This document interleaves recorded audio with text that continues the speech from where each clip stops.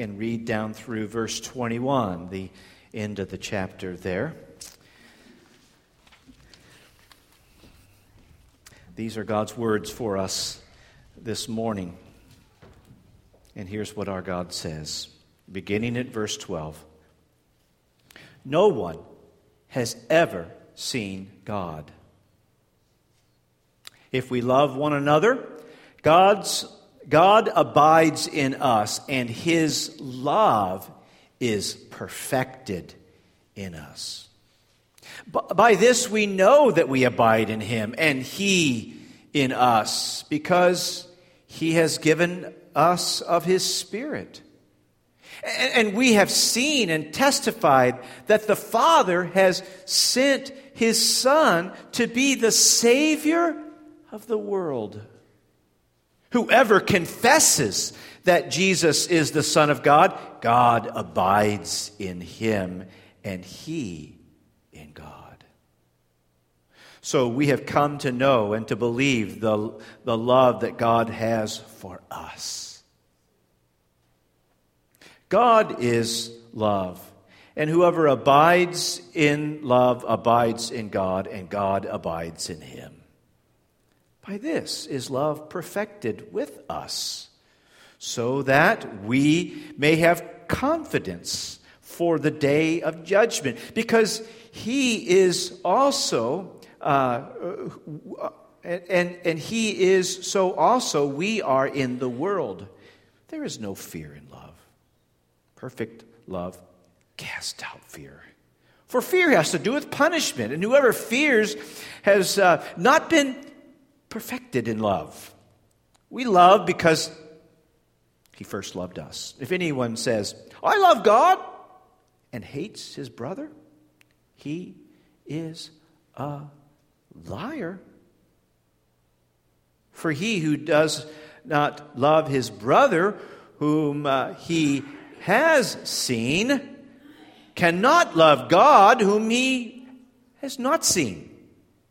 And this commandment we have from Him: whoever loves God must also love his brother. You may be seated. Thank you, Father, for your word. There's no word like your word. Your word is perfect. It's forever settled in the heavens. We're thankful, Father, that you have given us this gift of your word. And now we pray for the gift of your Spirit that moved upon John to pen these words, that now your Spirit would move in our midst and in our hearts, that we would see wonderful things from this passage. And not just see wonderful things, but in seeing wonderful things, we would be changed by your very word. Help us, for we pray this in Christ's name. Amen. Well, on first look, when I first read this passage, I thought, man, this thing just meanders. I don't know what the structure is to this and where we're going with this. It just seems like he's ebbing and flowing and moving in and out and touching on this and talking about that. But just the longer I stared at this passage of Scripture, the more the Lord kind of helped me to see, I think, if I don't see it right, it's not the Lord's fault, it's my fault, but that there is a beautiful, wonderful structure here. First of all, I think the passage that we've just read is divided into two segments. Verses 12 through 16 is the first segment, and verses 17 through 21 is the second segment. And I think you see the longer you stare at this passage, I think you'll see some reoccurring features or themes that are picked up and dealt with in each of these two segments. Like for instance, let me just point out a couple of the structural markers here. In verse 12, it makes the obvious statement: no one has ever seen God. And then it go all the way down to later in the passage in verse 20, it talks about loving your brother who you can see, and saying that you love God whom you do not see. So he picks up that theme of not being able to see God. He deploys those two statements to make related and yet distinct points. Or look at what he says in verse 12. the latter part of verse 12, it talks about his love is perfected in us. This is certainly a huge issue in this segment of Scripture. We'll talk about what that looks like and what that means. But then he picks it up again in verse 17. In fact, uses it three times in verse 17 and 18 about his love is perfected in us. And then the other marker that I would make note of is in verse 13. Of course, John loves to use this kind of phrase all throughout his book. But in verse 13, he talks about by this, referring back to what he said in verse 12, by this we know. And then in this second segment, he picks up that similar kind of statement again in verse 17, and it says, by this is love perfected with us.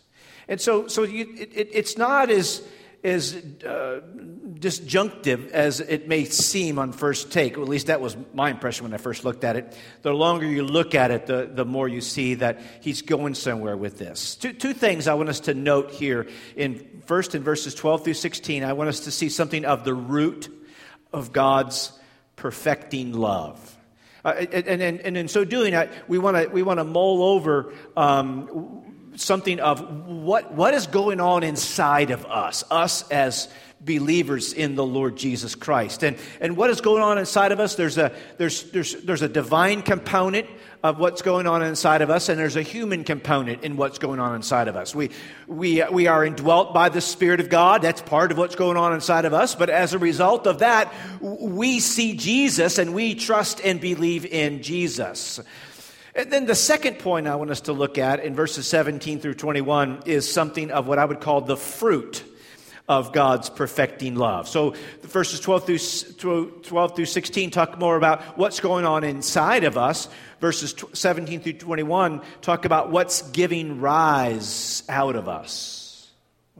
What's giving rise from us. And then there's a personal component of this fruit of God's perfecting love pertaining to fear. And then there's a interpersonal component of what's giving rise from us. And that is a love for the people that we see, our brothers. All right? Or maybe a different way to see these 2 points is how do we know that we belong to Jesus? That's primarily parsed out in 12 through 16. How do we truly know that we belong to Jesus, that we are abiding in Jesus? Well, and I think the answer is that God's love is being perfected in us. We are the recipients of God's perfect love, and as a result of that, God's love in which He perfectly loves us is at work in us. And how do we know that God's love is being perfected in us? That's really verses 17 through 21. Well, we are driven not by a fear of judgment before God, but we are driven by a love for the people that are around us that we see. All right, let's look a bit more closer now. The first point, 12 through 16, the root of God's perfecting love. John started the topic of love back in chapter 2. He picked it up in chapter 3. He elongated it in chapter 3, picked it up again in chapter 4. He dealt with it in our passage last week. He's not quite done dealing with it yet. So love for the brethren is one of the 3 markers that John just picks up and deals with all throughout his book. It's very cyclical in that way.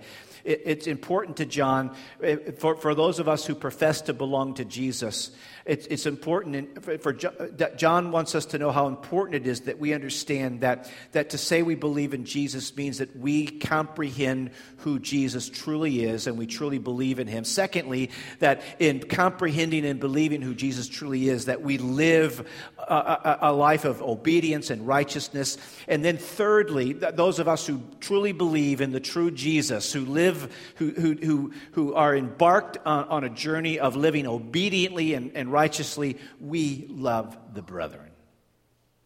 And he just picks up those things and talks about one, moves on to the next one, then picks it up again. And so here we are once again talking about the matter of love.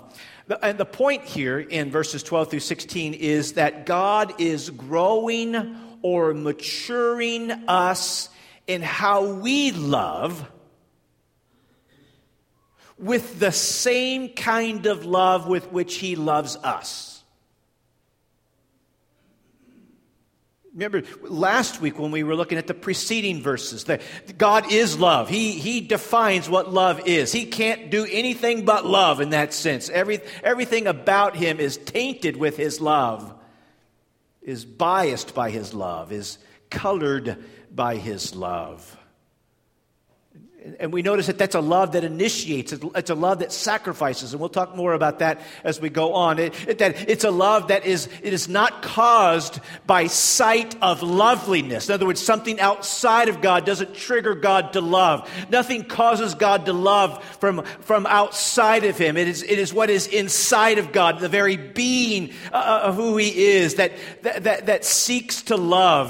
That it's not a response to catching sight of something lovely, but it is that which loves that which is unlovely and yet creates loveliness in the object of the thing loved. That's how God does love.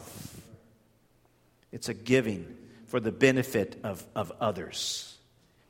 And really what we're learning here is that perfect kind of love with which God loves us, he is now growing that kind of love in us. Now, that's an amazing gift. They think, how are you and I ever going to get love right? How are we ever going to love our spouses perfectly? How are we ever going to love our kids perfectly? We know how to love our grandkids perfectly. That's easy. But everybody else in the world, knowing how to love them perfectly, that's a far shot, a long way off. And it's like, will I ever get this right? And what God is saying is, I got this. My perfect love for you is going to get translated in enabling you to grow and to mature and to progress and to develop in how you too will love perfectly. Heaven will be a place of perfect love, perfected love. So on the one hand, we will never completely arrive at a state of perfection in our love this side of eternity, but it's a coming and it's already a starting. Now, you say, well, if he loves us perfectly already, then why don't I love others perfectly already? Well, because there's some dynamic going on inside of us. When you and I do not love perfectly, it's not because God doesn't love us perfectly. It's because, quite frankly, it's a struggle to figure out how to ongoingly abide and trust and rely upon our God who loves us perfectly. The snag is still by components left over inside of us from our fallen condition that's not been completely removed yet. And so no, we do not love perfectly because we do not abide perfectly, and yet we are called to abide perfectly. And the reason why we can have any hope or notion of doing so is because God's Spirit is in us. Verse 13, and by this we know that we abide in him and he in us, because he has given us his Spirit. We believe in Jesus. We ongoingly believe in Jesus. On the one hand, that entails our own desires and affections and choices and mind and will. I mean, God doesn't believe for us on the one hand. On the other hand, when any of us who abide in Jesus ongoingly, we give praise to the Spirit who is at work in us, who has first of all opened our eyes at a point in time where we see Jesus as lovely, as beautiful, as the one who has atoned for our sins, who has taken away God's wrath by substituting himself for us. And when we see that and the light bulb clicks, the Spirit opens our eyes and opens our hearts, and then we trust in Jesus. We trust in Jesus, and yet we trust in Jesus because the Spirit is in us. And so we see something altogether differently. I mean, isn't it confusing? Sometimes you and I say, Jesus is so wonderful, is so majestic, is so beautiful. Why don't everybody see it that way? Well, it certainly isn't because I have better vision or because I'm smarter or because I'm more righteous or more holy. It's because the Spirit of God is in us, enabling us to see this loveliness, to see this majesty, to see this Savior of the world. And it causes us to want to personalize this Savior of the world and trust in Him. Not just that we know a few things about Him, but now we want to depend upon Him and submit ourselves gladly, willingly to Him. We want to ongoingly do that. We want to ongoingly abide in Him. And as we ongoingly abide in Him, because we trust in Jesus, because His Spirit is inside of us, God is, even on this day, growing or maturing or perfecting in us how we love. Now grab this. He makes this point really all throughout both segments of our passage. There is no professing that we believe in Jesus and that be tagged as genuine without evidence at the point of desire as well as at the point of active progress that we love others. Because what has brought us to a saving belief in Jesus is the same Spirit who is now working in us to bring our love for our brothers to perfection. Second point, that's the root of God's perfecting love. It's rooted in, it's the essence of when we believe in Jesus as the Spirit is at work in us. Let's say maybe a few things now about the fruit of perfecting love. By this, God's, verse 17, by this is love perfected with us, so that we may have confidence for the day of judgment.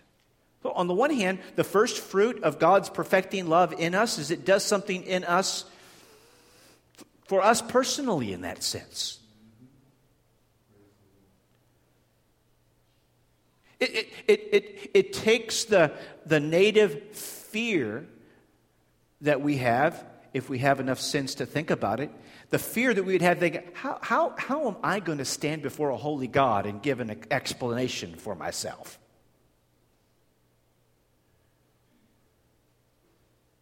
There's a sense that anytime even a messenger of God shows up in the Bible, people are terrified. You know, those sweet little cute cherubs that we see that are called angels in modern culture. It's just like, you're like, oh, it's so cute. No one thought an angel was cute in biblical times. They're like, oh, I'm going to die. There's a sense of holiness here that says, I'm in trouble. So if we're thinking straight and we think, how am I going to stand before a holy God? How am I going to have confidence? Verse 17, in essence, is getting that on the day of judgment. How? Well, in a sense, the answer is back to the first point, and that is the Spirit has been working in us, bringing about a reliance, an ongoing abiding in the Lord Jesus Christ. So how am I going to stand before a holy God? What am I going to do to explain myself? I ain't really going to talk a whole lot about myself. Father,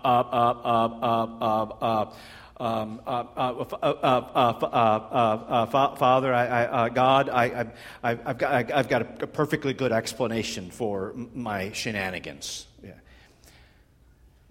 I just got to come up with it. Yeah. No, what do we have to commend ourselves with before God, in and of ourselves, natively?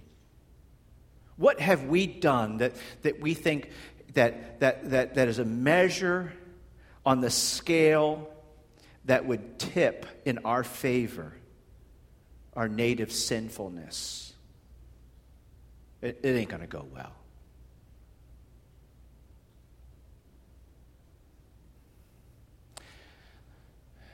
but I have something wonderful going for me. And you could have something wonderful going for you as well. You could rely solely upon Jesus. You could realize that the perfect life that you haven't lived, that I haven't lived, He lived flawlessly. You could realize that the death that He died, the death that is really deserving of me to die, the day you sin, you shall die. The ultimate punishment for my sin is death, and yet the death that He died was as a perfect sacrifice, as a substitute for me and for my sin, taking my curse, taking the justice of God, absorbing the wrath of God. He did that for us and for me in our place. He did that for any and all who would even this morning be trusting in Jesus, or for the first time turn and trust in Jesus. So when we stand before God and say, what's going on with you? What are you doing here? I say, I'm here because of Jesus. So the first thing that when God's perfecting love by the Spirit, that first shows up by abiding and believing, but then shows up by a growing, maturing love, not only toward us and in us, but now through us. We say, what I got going for me is I've got Jesus, who has sent His Spirit, who has brought me to the Father. So I don't have to spend a lot of time focused upon myself, which the kind of fear he's talking about here is a fear of judgment. Not any and every kind of fear in the world is out of bounds, but here in this context, he's talking about a fear of standing before God. And you and I don't have to spend a whole lot of our time mulling that one over. It's been taken care of in our place. And yet then the second component then of the fruit of God's perfecting love. It does a work that settles our heart because it displaces fear of God's judgment from our hearts. It begins its work of transforming us. The end game, in that sense, of God's perfect love for us is that we begin to be a people who grow in how we love perfectly the others around us. Now, let me suggest to you, I think maybe in part what he's saying by the language in verse 20, if anyone says, I love God, and hates his brother, he's a liar. For he who does not love his brother, whom he has seen.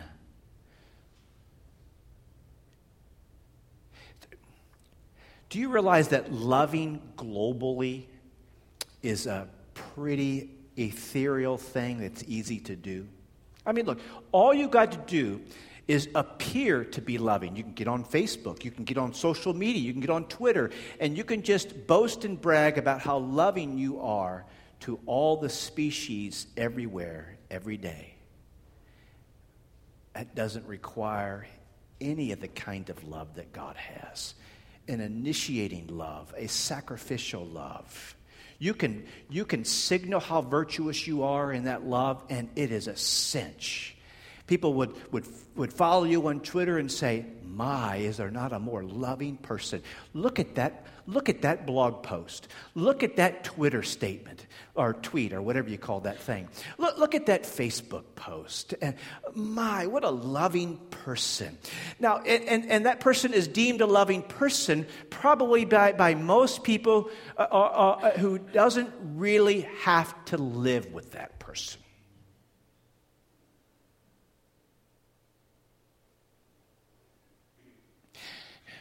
We've seen this for several years now, but certainly during the COVID virus, there's the statement you should shop local, you should support local. That's a good statement. Well, really, I think part of what John is saying by sorting out how you love that brother whom you see is really what he's saying is love local. Love local. Many people who profess faith in Christ spend a great bulk of their time misdirected in terms of their concept of love. They just think, Lord, why do you surround me with all of these unlovely people? Just a bunch of knuckleheads. You've got me in a church with unlovely people. You've got me in a marriage with unlovely person. You've got me in a family with unlovely kids. You've got me in a workplace with unlovely people. Lord, I could be a loving person if you would just put loving people around me.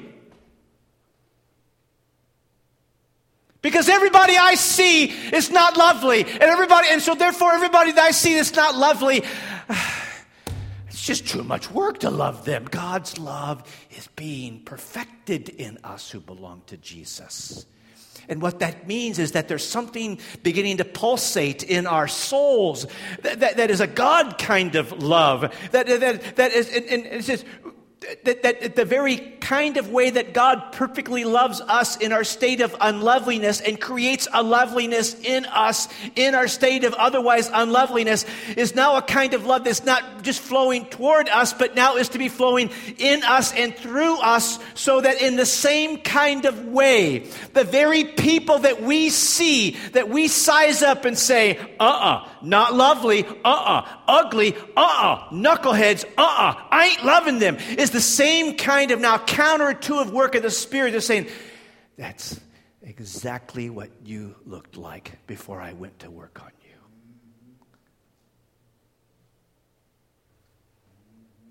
you. If you could only see you the way I saw you.